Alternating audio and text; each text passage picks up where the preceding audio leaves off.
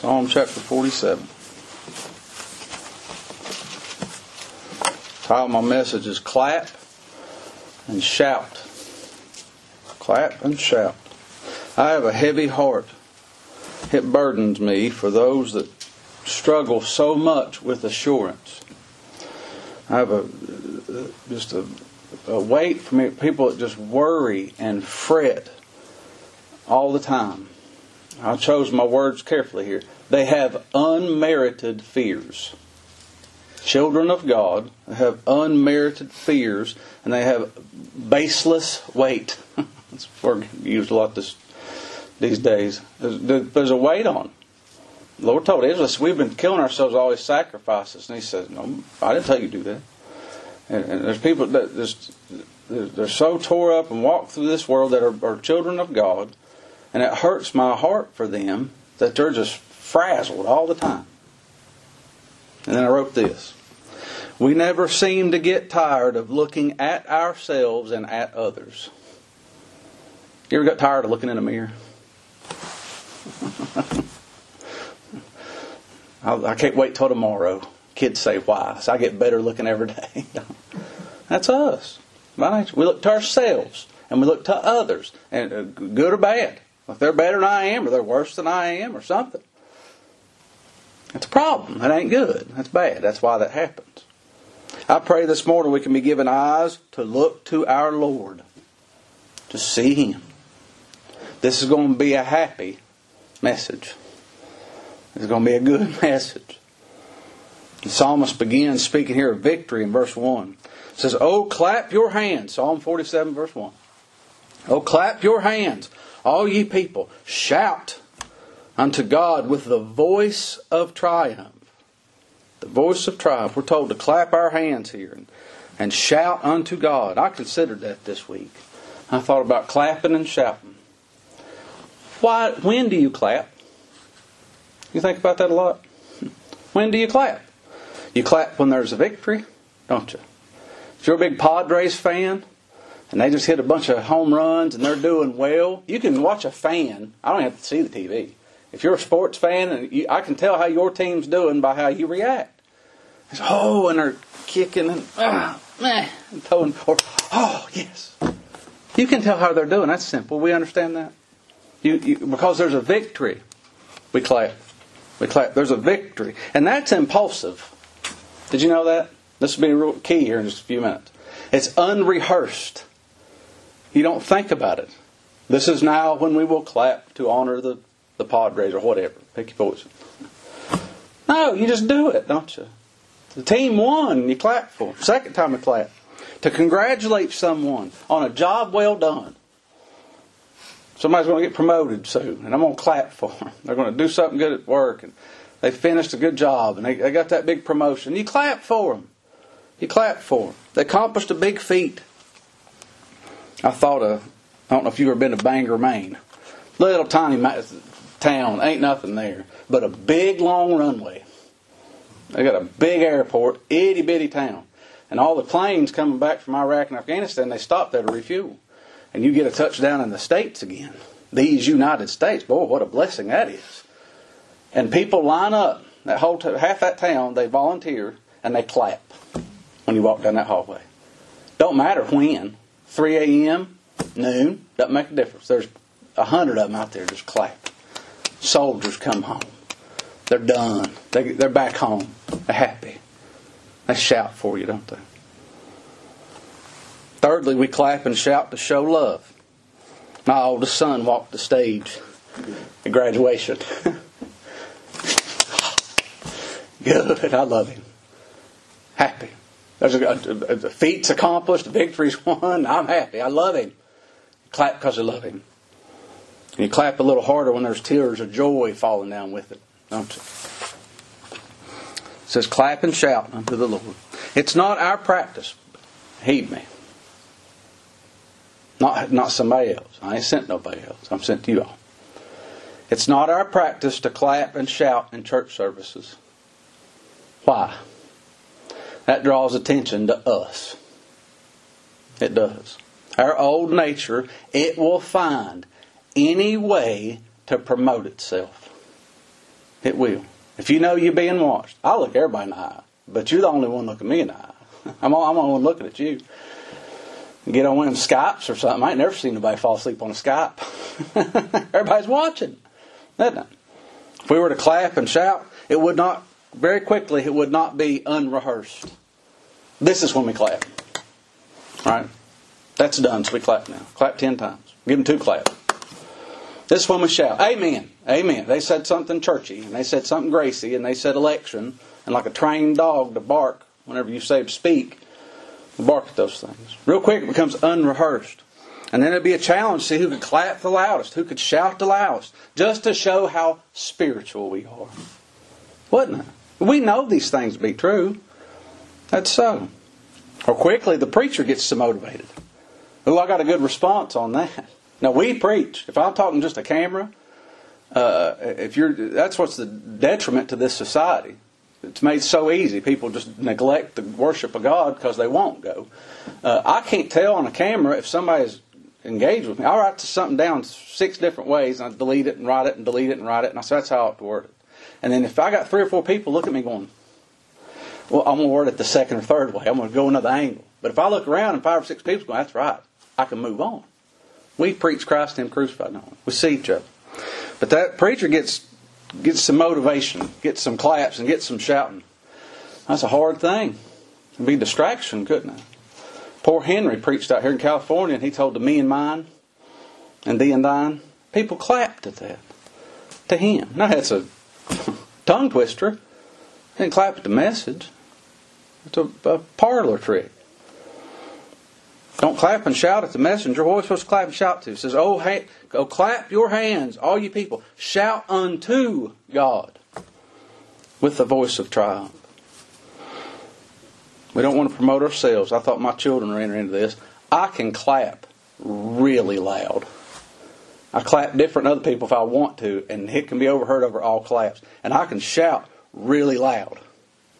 But if I do those things, then it's about me. You say, boy, that fellow can clap loud. I never heard nobody clap like Kevin. He can clap really loud. Being seen in public. I may hold the title of the loudest clapper.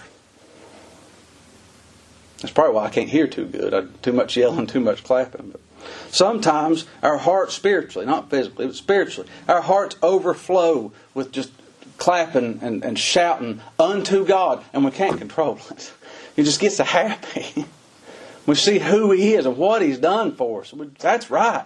Yes. Amen. Good. Brother John Chapman, me and him was preaching together down in Virginia.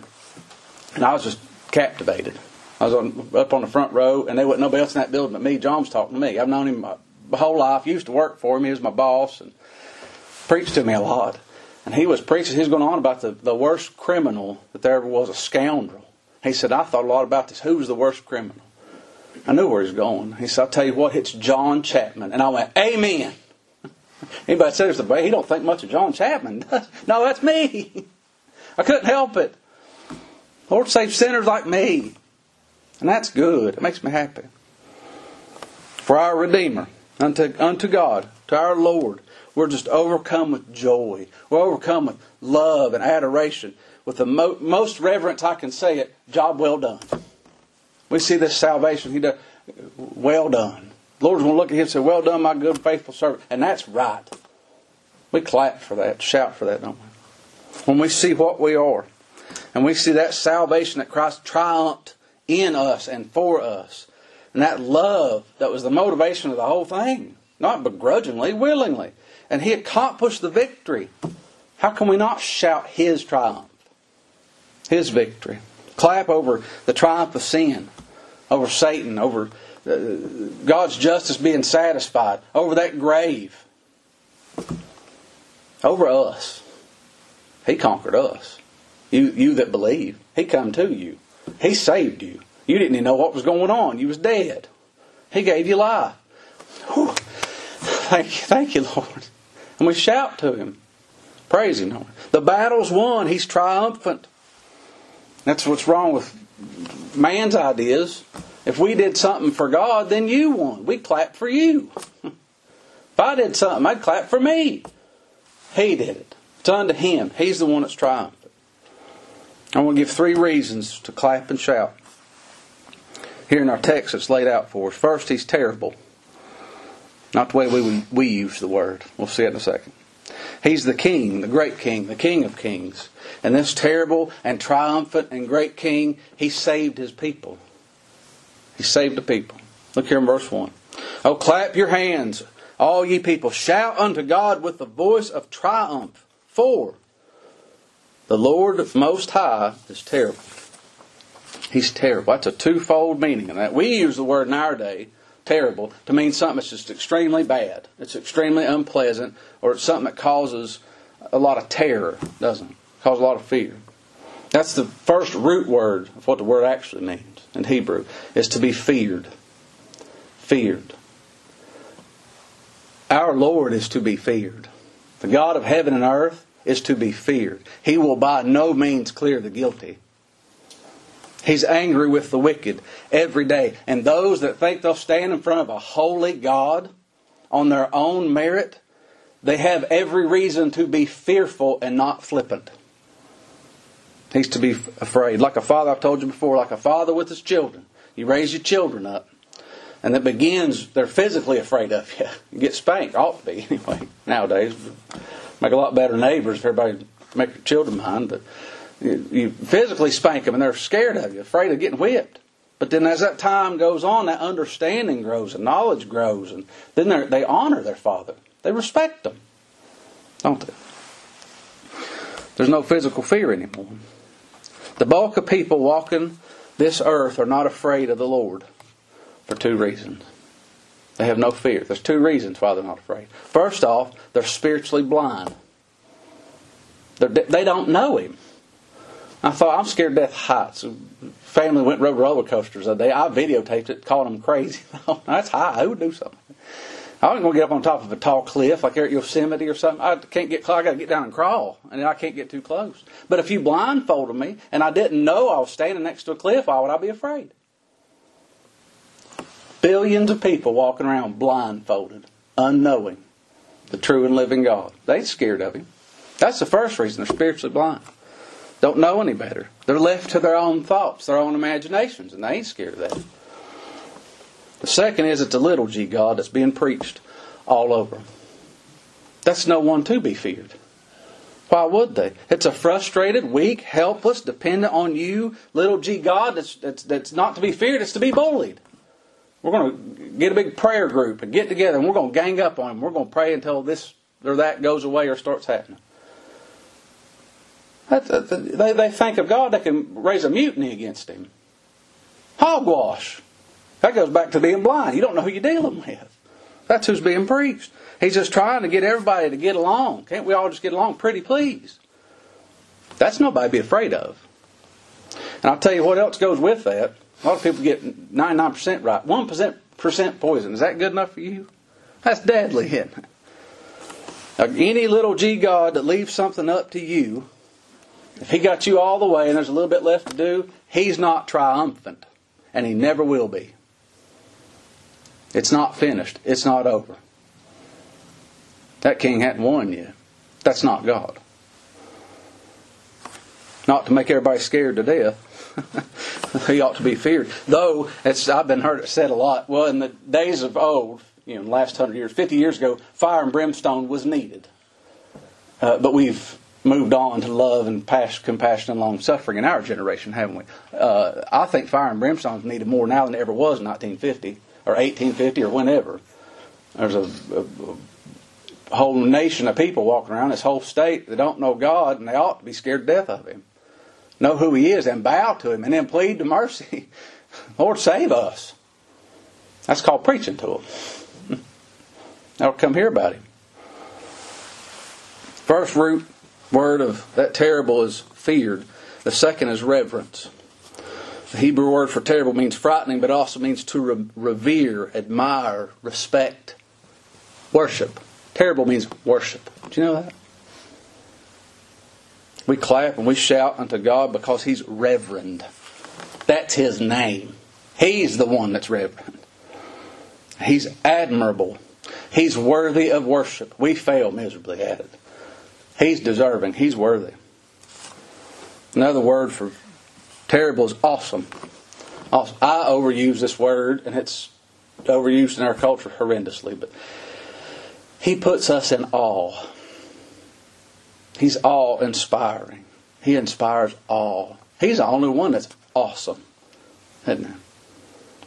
He will destroy any enemy that stands in front of Him. Anyone or anything that's in opposition to Him is going to fall. And hit that triumph He shall accomplish. The death He shall accomplish. It's already done. Wow. We see that just makes you want to clap and shout for Him. It's done. It's done. I'm in awe of that.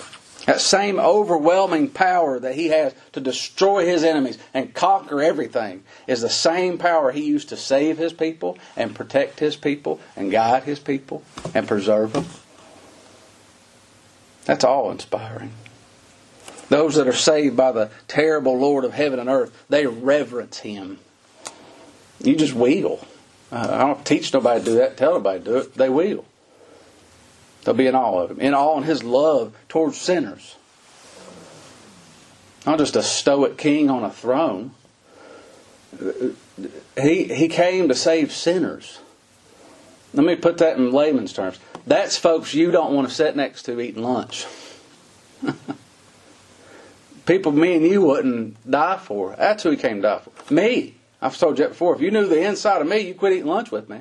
You know what went through my thoughts every day? That's who He came to save. A willing sacrifice for those sinners. That's awesome. That inspires all of it. And we reverence Him for that. We reverence Him as our prophet. He's the only one that can reveal God. Without that, we would never know God. We never would unless by divine revelation. You can't figure it out. We just ain't that smart. I'm sorry. You ain't going to lock yourself in the basement, get you a bunch of commentaries and figure God out. It's going to be by divine revelation. He's our prophet. That's the office He stands in. I'm thankful for that. And we reverence Him as our priest. He's the one that intercedes for us. You go into that place. I ain't going in there. You talk to the Lord. You make the sacrifice on my behalf. You have to do that. And we reverence Him for it. He sacrificed Himself. He laid down His own life. We reverence Him as King. That's my second point. First off, we reverence Him. We're in awe of Him. We clap and we shout because He's fearful and He's reverend and just awe. I'm in awe of Him. And because that one who is awesome, who is terrible, is the King. He's a great and mighty King. That makes me happy.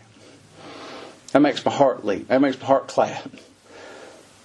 Shout to Him. We clap and shout because this terrible God is our great King. It says, "Oh, clap your hands, all you people. Shout unto God with a voice of triumph. For the Lord Most High is terrible. He is a great King over all the earth." Clap and shout because Christ is our King. King. King. I love telling people that. God's on His throne. No, really. He is. No, I'm not joking. He is. He's the potentate. I love that word. That's the only authority. Not a authority. Could be authority every other Tuesday whenever you see fit. He's the only authority. He's omnipotent. He has all power. That means He's sovereign. He's on the throne. He's a great King. He does what He wants. He does what He wants. Anytime. And everything that's coming to pass at all, every molecule that's ever moved, every dust particle that light's ever shone through or in darkness, wherever, He did it. Because He wanted to. It pleased Him. And it's for our good. That's a point of contention. Did you know that?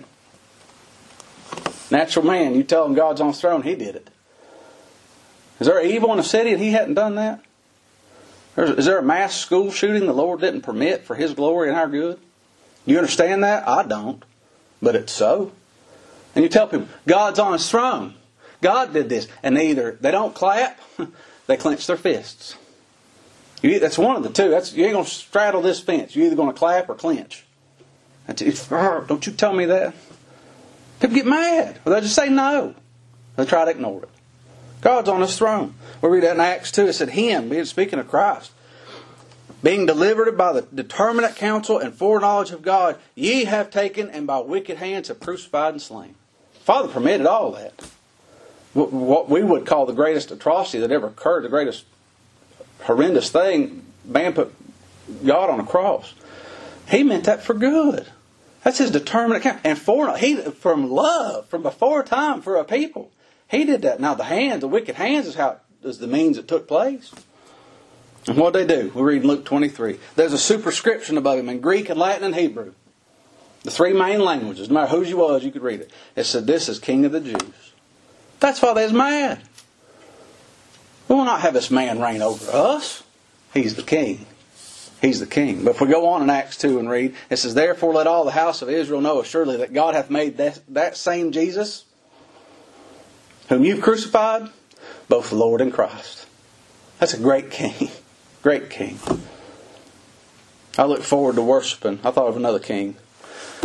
I look forward to it in truly clapping, truly shouting out unto God as He ought to be in glory with another king, old Nebuchadnezzar. That's the first message I ever remember remembrance. And it's magnificent. Oh, my heart leaps in my chest. The end of days came to Nebuchadnezzar, and he lifted up his eyes unto heaven, and his understanding returned to him after 7 years of walking like an animal and eating grass.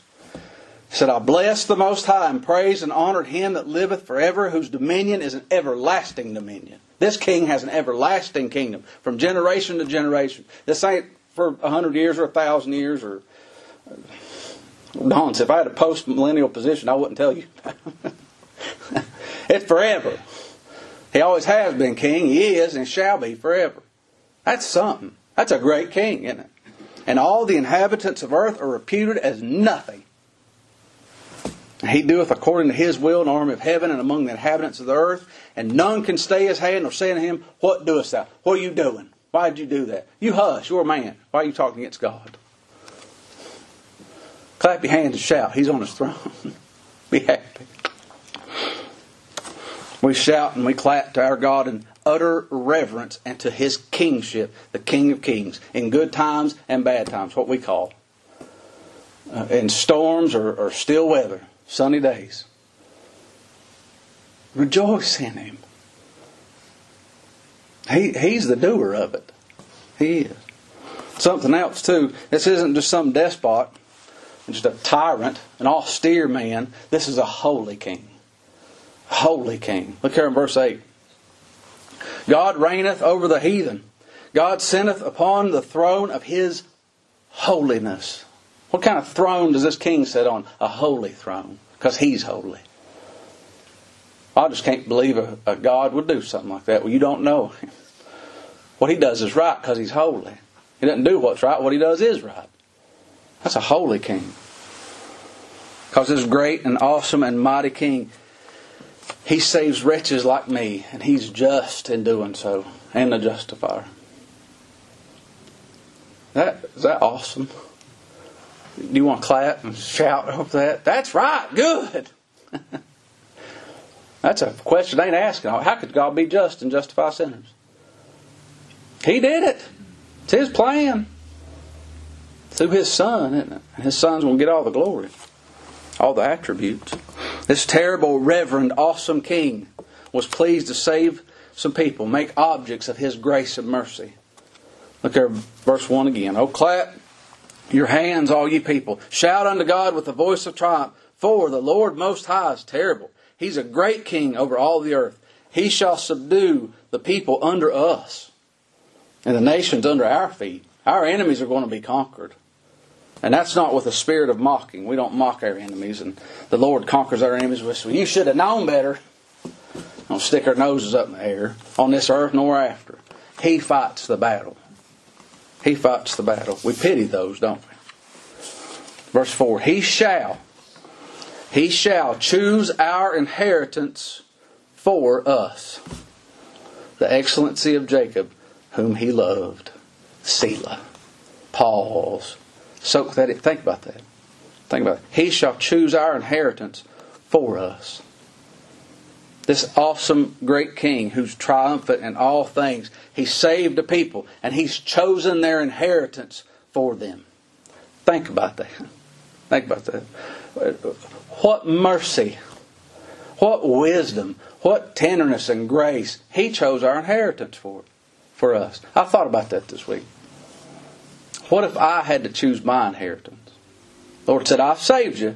Now pick out what you want. You get one thing.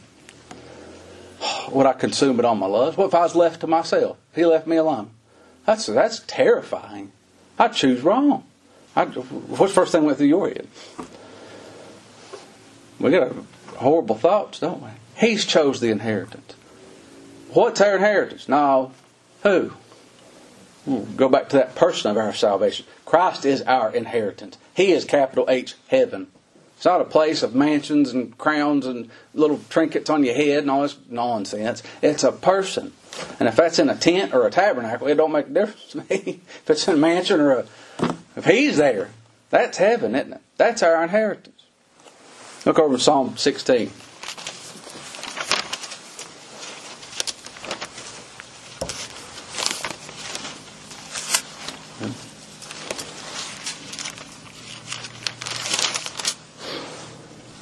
David wrote here, Psalm 16, verse 5.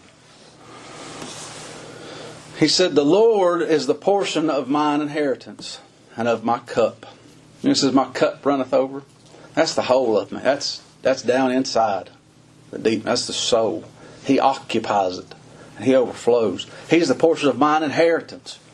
Thou maintainest my lot. You secured my inheritance. The lines are fallen unto me in pleasant places. Yea, I have a goodly heritage. The lines, the reins.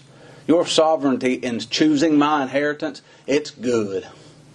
I have a goodly heritage. And I bless the Lord. I will bless the Lord who hath given me counsel.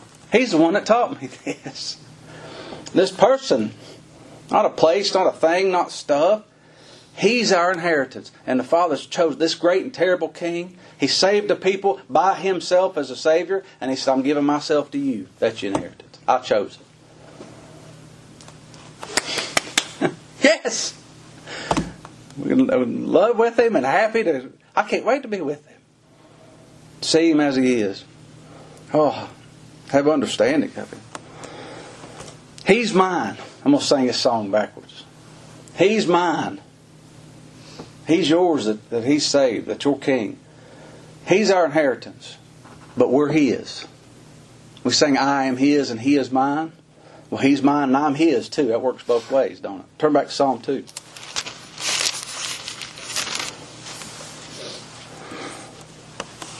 Psalm 2, verse 1.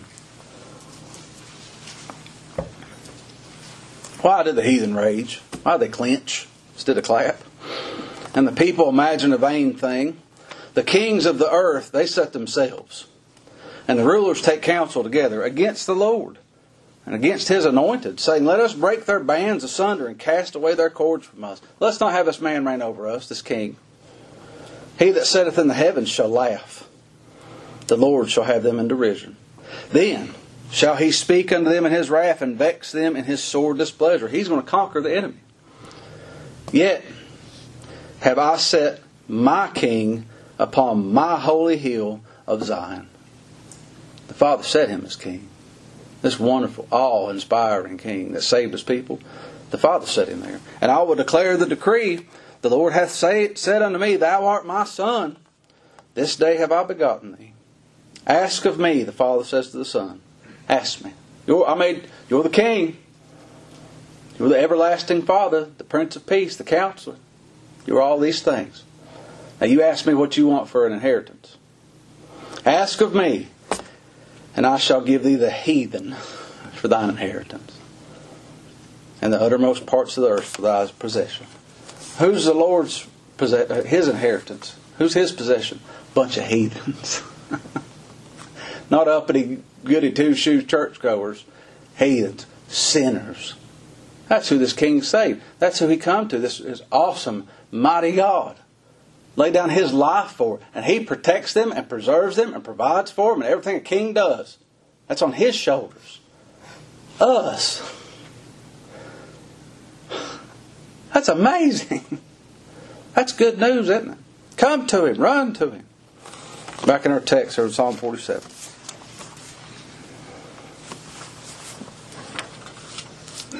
We'll read the whole thing, just the 9 verses. Oh, clap your hands, all ye people. Shout unto God with a voice of triumph. For the Lord Most High is terrible. He's a great king over all the earth. He shall subdue the people under us, and the nations under our feet. He shall choose our inheritance for us, the excellency of Jacob, whom He loved. Selah. God has gone up with a shout. The Lord with the sound of a trumpet. Sing praises to God. Sing praises. Sing praises to our King. Sing praises.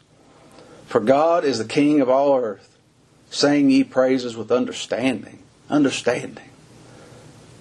Do you understand that? I know you know it. You read it. Do you understand who He is? That's who we're singing to. We understand Him, don't we? He's taught us that. Now we can sing to Him. God reigneth over the heathen. God sitteth upon the throne of His holiness.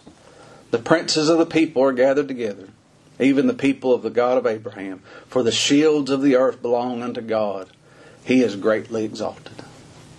He's greatly exalted. Oh, that's good. That makes me happy. I ain't looked to me. I ain't looked to this world. I ain't looked to the providence that's all around us or anything else. To see Him. That awesome one. That mighty King. That Savior of His people. Oh, that's good. That's good, isn't it? I thought of there in Isaiah 44. The Lord told Israel to remember these things. He said, I blotted out your sins, your transgressions. As a cloud, I put it away. It returneth unto me. And you return unto me because I've redeemed you. I've saved you. And it says, sing, O heavens, for the Lord hath done it.